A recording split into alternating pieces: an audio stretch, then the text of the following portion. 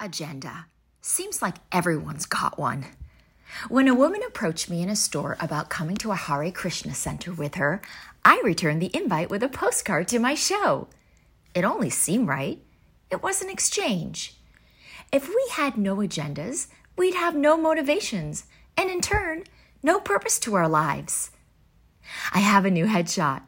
Having a new headshot always makes me feel like I have a new lease on life, as though no other picture in the past really could capture or sell me the way this one will.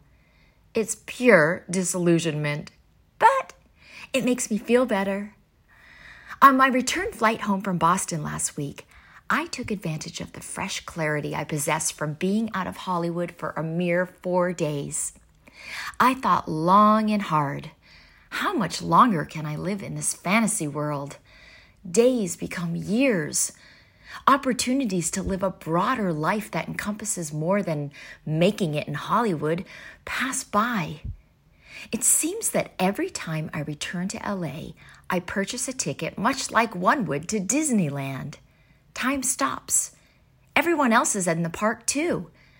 And we get so caught up with the thrill of the rides, the rise and descent of the roller coasters, the fantasy and charades of the costumes, and the darkness of the haunted house.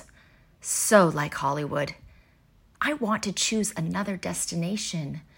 I want a ticket to a destination that's not the happiest place on earth, but maybe the realest place on earth. I want to see what's in the haunted house with me. I want to see who's in the costumes beside me. I want clarity. But I've bought the ticket, and I'm going to have to finish this particular ride because I've paid my admission, and until I can find a safe place to get off, I'll have to just wait. P.S. New Year's Eve at Henry Jaglam's party was exciting. Eclectic people and artists surrounded me. I felt at home.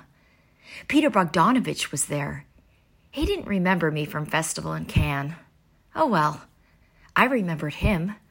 That's all that matters. You can't depend on other people to make your life meaningful. It's your story. Write it well.